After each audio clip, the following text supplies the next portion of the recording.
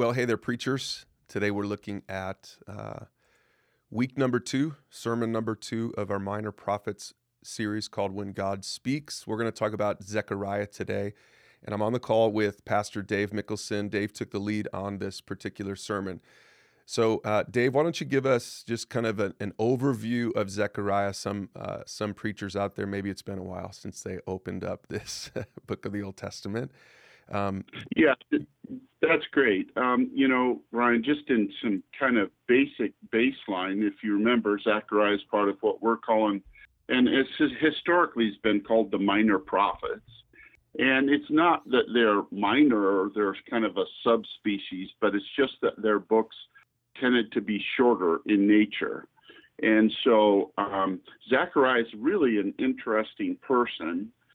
Because the background of the book is basically set against the return of God's people from exile from the Babylonians. They'd been in exile from the Babylonians, and now they get to return to Jerusalem. And so this really difficult period of bondage is over, and they get to come back to their home. And so God's going to use Zechariah in a number of ways. And one of those is to really understand that his role, I think, is to preach hope and mercy. He's called the prophet often the one who preached reconciliation and restoration to God. He's privileged to announce God's return to his people, and he wants to encourage them to rebuild the temple and the city of God and to kind of put an end to their idolatry and to reestablish their true worship of God. So he's a key figure kind of in the restoration of the people of God back to God. Yeah, and so that is the title is How to Begin Again. So this is a good sermon about starting over, right? For those who maybe have drifted from God, and who want to come back to God, which is such a theme just all throughout the Old Testament. Of course, God's people just kept screwing up, and God was either disciplining them, but even in His discipline, it was always to bring them back to Him. Yeah, and that's, you see this theme throughout the Old Testament, but it's really not just an Old Testament theme. This book is just as relevant, I think, today as it was thousands of years ago, because we all have this tendency to drift. And so I remember when I first went to California to go to college, I wanted to go body surfing. So my friends that were natives of there took me out to go body surfing, and in a half an hour, I didn't notice, but the current had taken me quite a bit away from where we had started, and I kind of got lost. And so my buddies, they started laughing at me. They taught me a little secret, though. They taught me that you need to know the lifeguard station number so that as you do drift one way or the ocean, depending upon the currents, you can find your way back.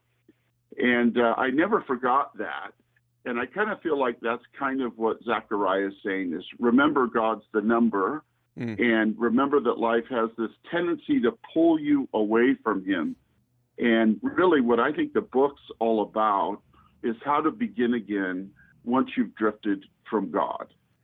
Yeah, that's good. And that's I noticed in your notes, and just a reminder to all the preachers that you can take a look at Dave's manuscript notes on our Pursue God Network site, pursuegodnetwork.org. Just check out our sermon library there. So Dave and I are working through those right now, even as we talk.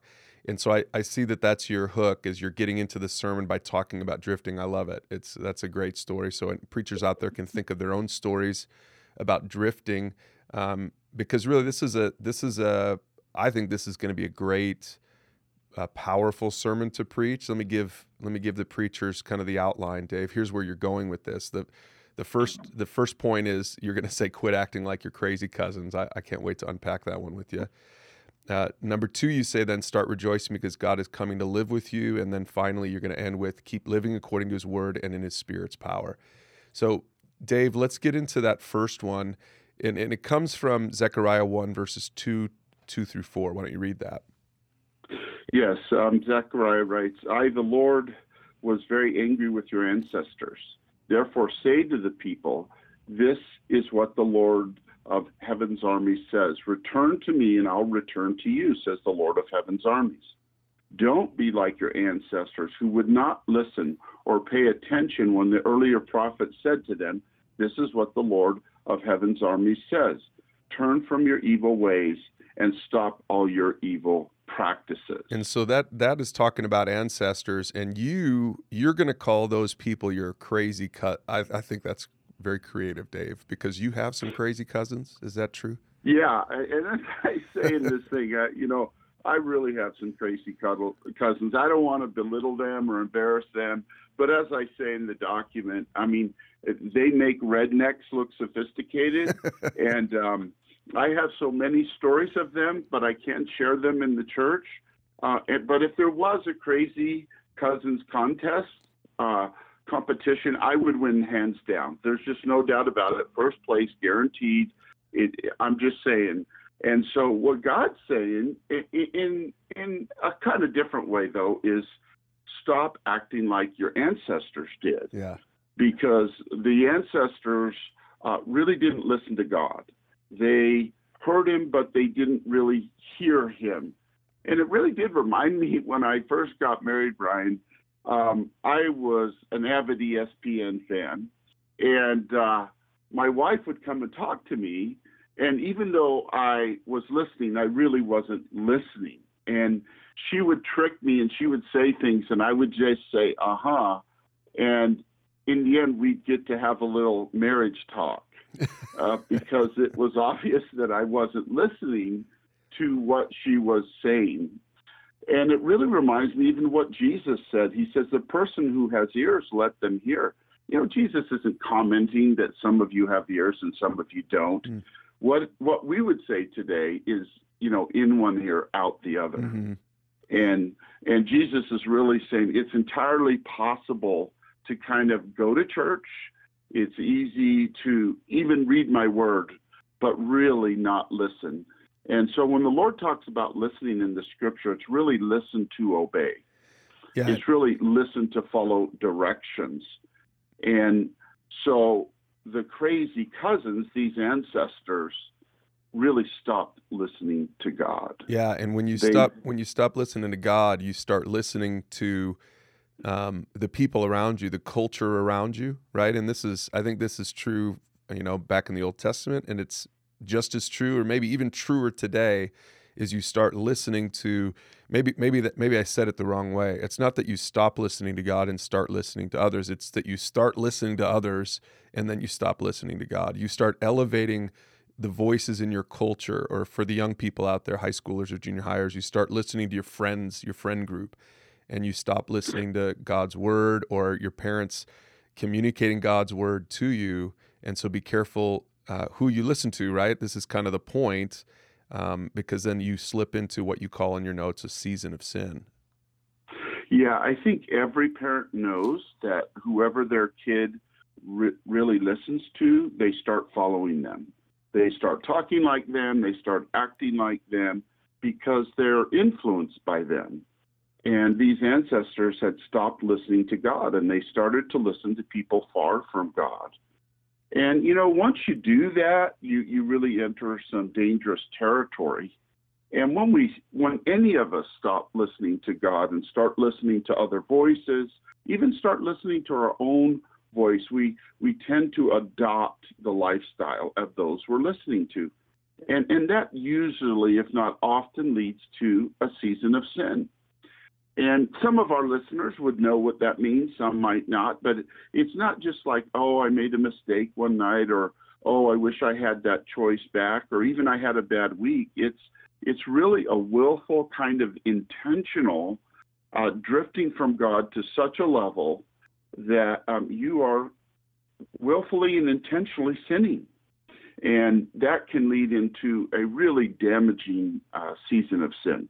So then you move on to the second point then, and I think that first point is, I think, continuing to set the hook. You know, again, the point, really the structure of your sermon is that the prophet gives us three ways we can begin again, right, with difficult challenges. And number one, you say stop, living like your crazy cousins or listening to the wrong voices, right?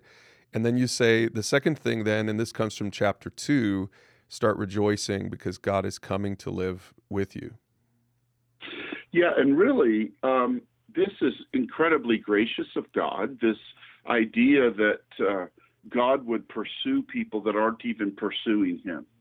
And God decides to reestablish a relationship. The people understand now they're kind of broken. And so the Lord says in verse 10 through 12 in Zechariah 2, he says, the Lord says, shout and rejoice, O beautiful Jerusalem, for I'm coming to live with you. And just imagine that God is willing to come live with people, and broken people, hurting people, rebellious people.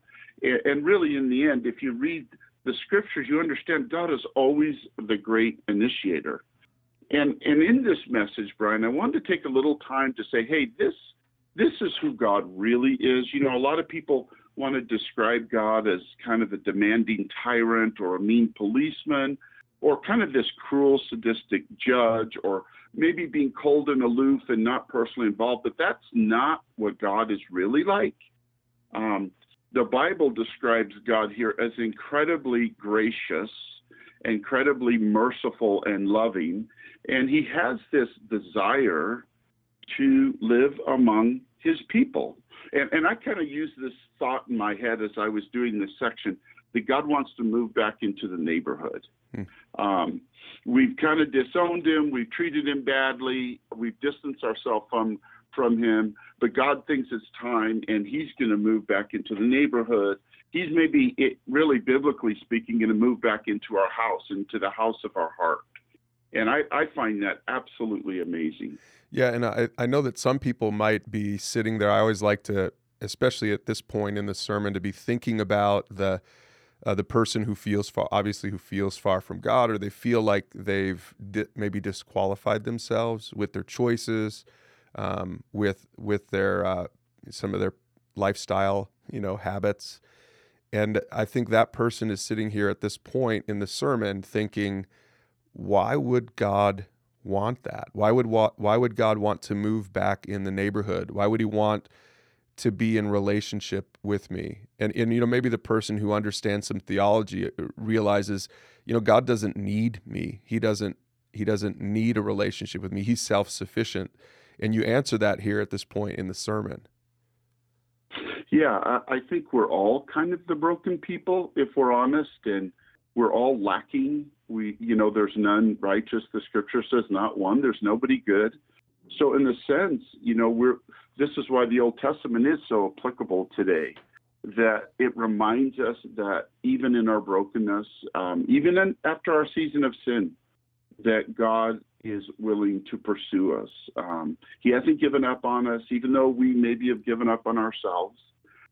He decides to come and live among his people again. And what struck me deeply in this message was this idea is, how would I react to someone who did this to me? How would I react to someone who stopped listening to me? Right, who rejected you. Someone, yeah, they reject you. They actually replace you. And I honestly, in my heart of hearts, I'd probably go, I'm kind of done with that person. Right. I'd reject them back. Yeah, and I can probably make a list of people for whom I've done that I've said, okay, I'm done. I'm done with this person. Yeah. So to me, this is kind of the most moving personal point for me. When you prepare a message, they say God speaks to you first. And I really think it's true. Yeah.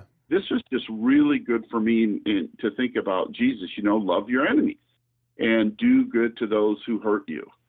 And here's God saying, you've done all of this to me, but I'm gonna reconcile. I'm gonna not only reconcile, but I'm gonna reconcile and restore. That's a beautiful picture of God's grace to me. Yeah, and I love what you say at this point. And it's really simple, but it's so profound. Is the reason he reconciles and restores and doesn't do what we would do to someone who rejects us is because he wants to. He wants a relationship with you. He has this desire to have a relationship with you. And to me, that is it's such a simple point, but I think people need to hear that. The reason he's not going to reject you like you've rejected him is because he wants you. He wants a relationship with you. He's going to keep fighting for this. He's going to keep pursuing you. And some people, I think, are going to need to hear that. And it's not really about them. It's not because they're so worthy and all that stuff. It's just because that's just at the heart of God is a desire to pursue us in spite of us. Yeah, I think that's well said. Yeah, I think it is. Mm-hmm. So then you move on to this third point, okay? So the third way then to begin with God, and this is where you get really pragmatic, right? This is where you get super practical, which is good because I think so far in the sermon we've stirred people's emotions that God wants you and that God, that God hasn't given up on you. But now you're going to say this, okay? Because people are probably saying, so what do I do? What should my response be? And you say, well, keep living according to his word and in his Spirit's power. And that comes from chapter 4 in verse 6. Yeah, I think, a lot of books of the Bible have kind of famous verses, and Zacharias is not by my might, not by my spirit, but by, God's Spirit. And I remember as a young Christian, when I would receive his mercy and grace, I then would try to muscle up my commitment to God. Yeah, I would try to, use my strength. And so that's why I say there's no muscling it up to live a changed life. And I think that's what Zechariah is talking about here. It's not our strength. It's not our power. There's no protein drink that's going to give you more power with God. It's the Spirit. And it's God's gracious Spirit, God's helper, God's encouraging Spirit that comes alongside of us and says, listen, I'm going to help you get right with God, and I'm going to help you with power so you can say no to sin more and yes to God more. And I think that's just the way God wants it. He wants us to live in and through his power. And this might be a good time to just throw a little bit of theology in there and say, in the Old Testament, the Holy Spirit wasn't released to all the people yet, which was made it fundamentally different to try to follow God in the Old Testament before the cross and the resurrection. But now, because of the cross and the resurrection, anyone who's put their faith in Christ gets the Holy Spirit personally residing in them, empowering them, moving them to be obedient. So we have an edge on a major edge. That's almost an understatement. We have this incredible advantage over against the Old Testament followers of God is we have the Holy Spirit in us. And I remind my kids of that all the time when they go to school and when they're surrounded by this culture and all their friends and crazy cousins and whatever. I just say, hey, you guys have the Holy Spirit in you, moving you to be obedient. You can be obedient. It's not just your willpower. It's the Spirit of God in you, moving you to be obedient to God. Yeah, and that's why Ephesians 20, we're going to end with this verse. It's my life verse because it says, now, glory to God, who is able through his mighty power at work within us. It's not our power. It's God's mighty power. We're talking about the same power that created the universe, the same power that can part the sea, the same power that can help a blind person see. It's through his power, but Paul's very specific here. It's a power that works within us to accomplish infinitely more than we can ask or think. And so, as you said, Brian, we have this incredible power source called the Holy Spirit that helps us follow God, obey God, trust God, do works for God, help us to help others pursue God. So we're not alone. So then, Dave, I love how you wrap this up. I always love it when a sermon, and this is just maybe my preference, but I love it when a sermon at the close comes back to the hook at the beginning. And so when you wrap up this sermon, you come back to this concept of drifting from God. Yeah, I think drifting is just so slow and it's so subtle, and we hardly notice it. So I want to kind of come back to just say, listen, it's really easy to drift. But drifting does what it always does. It moves us far from something or someone. And so I just want to say, hey, maybe some of you listening to this message that you've drifted, and the joy you used to have, the Lord, has been replaced with guilt. And so what do? And that's why I so love Scripture, because God tells us what to do.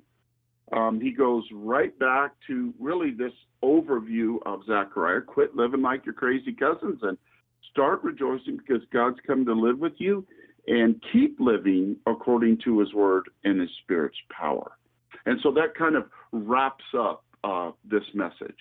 Yeah, and I like at the end here, you have Ephesians 3:16. I pray that from his glorious, unlimited resources, he will empower you with inner strength through his Spirit. That's good. So this sermon is it's our Minor Prophets number 2, week number 2. It's on Zechariah. The title of the sermon is How to Begin Again. And preachers, if you want to take a look at Dave's sermon notes, if you want to look at the slide resources or the small group version of this particular sermon, you can find links to all of that. It's all free so that you can customize this sermon and preach it for yourself. Find it at pursuegodnetwork.org in our sermon library. Thanks, Dave.